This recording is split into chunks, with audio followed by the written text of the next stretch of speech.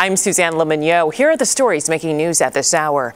A man is badly injured after a crash in Englewood. Police say a 22-year-old man driving a pickup truck ran a stop sign and hit a car around 11:30 last night near 61st and Racine.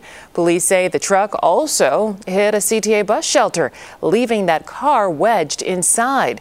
We're told the truck driver was taken to UChicago Medicine in critical condition. No other injuries were reported. You have an excuse to start your day with a scoop or two of ice cream. It's National Ice Cream for Breakfast Day. Now, we checked. It's a real thing. To celebrate, some of the ice cream shops around town may open extra early. Jenny's Ice Cream is one of them. Its shop is opening at 9, and they're offering breakfast-inspired ice cream flavors, including banana French toast. Sounds good.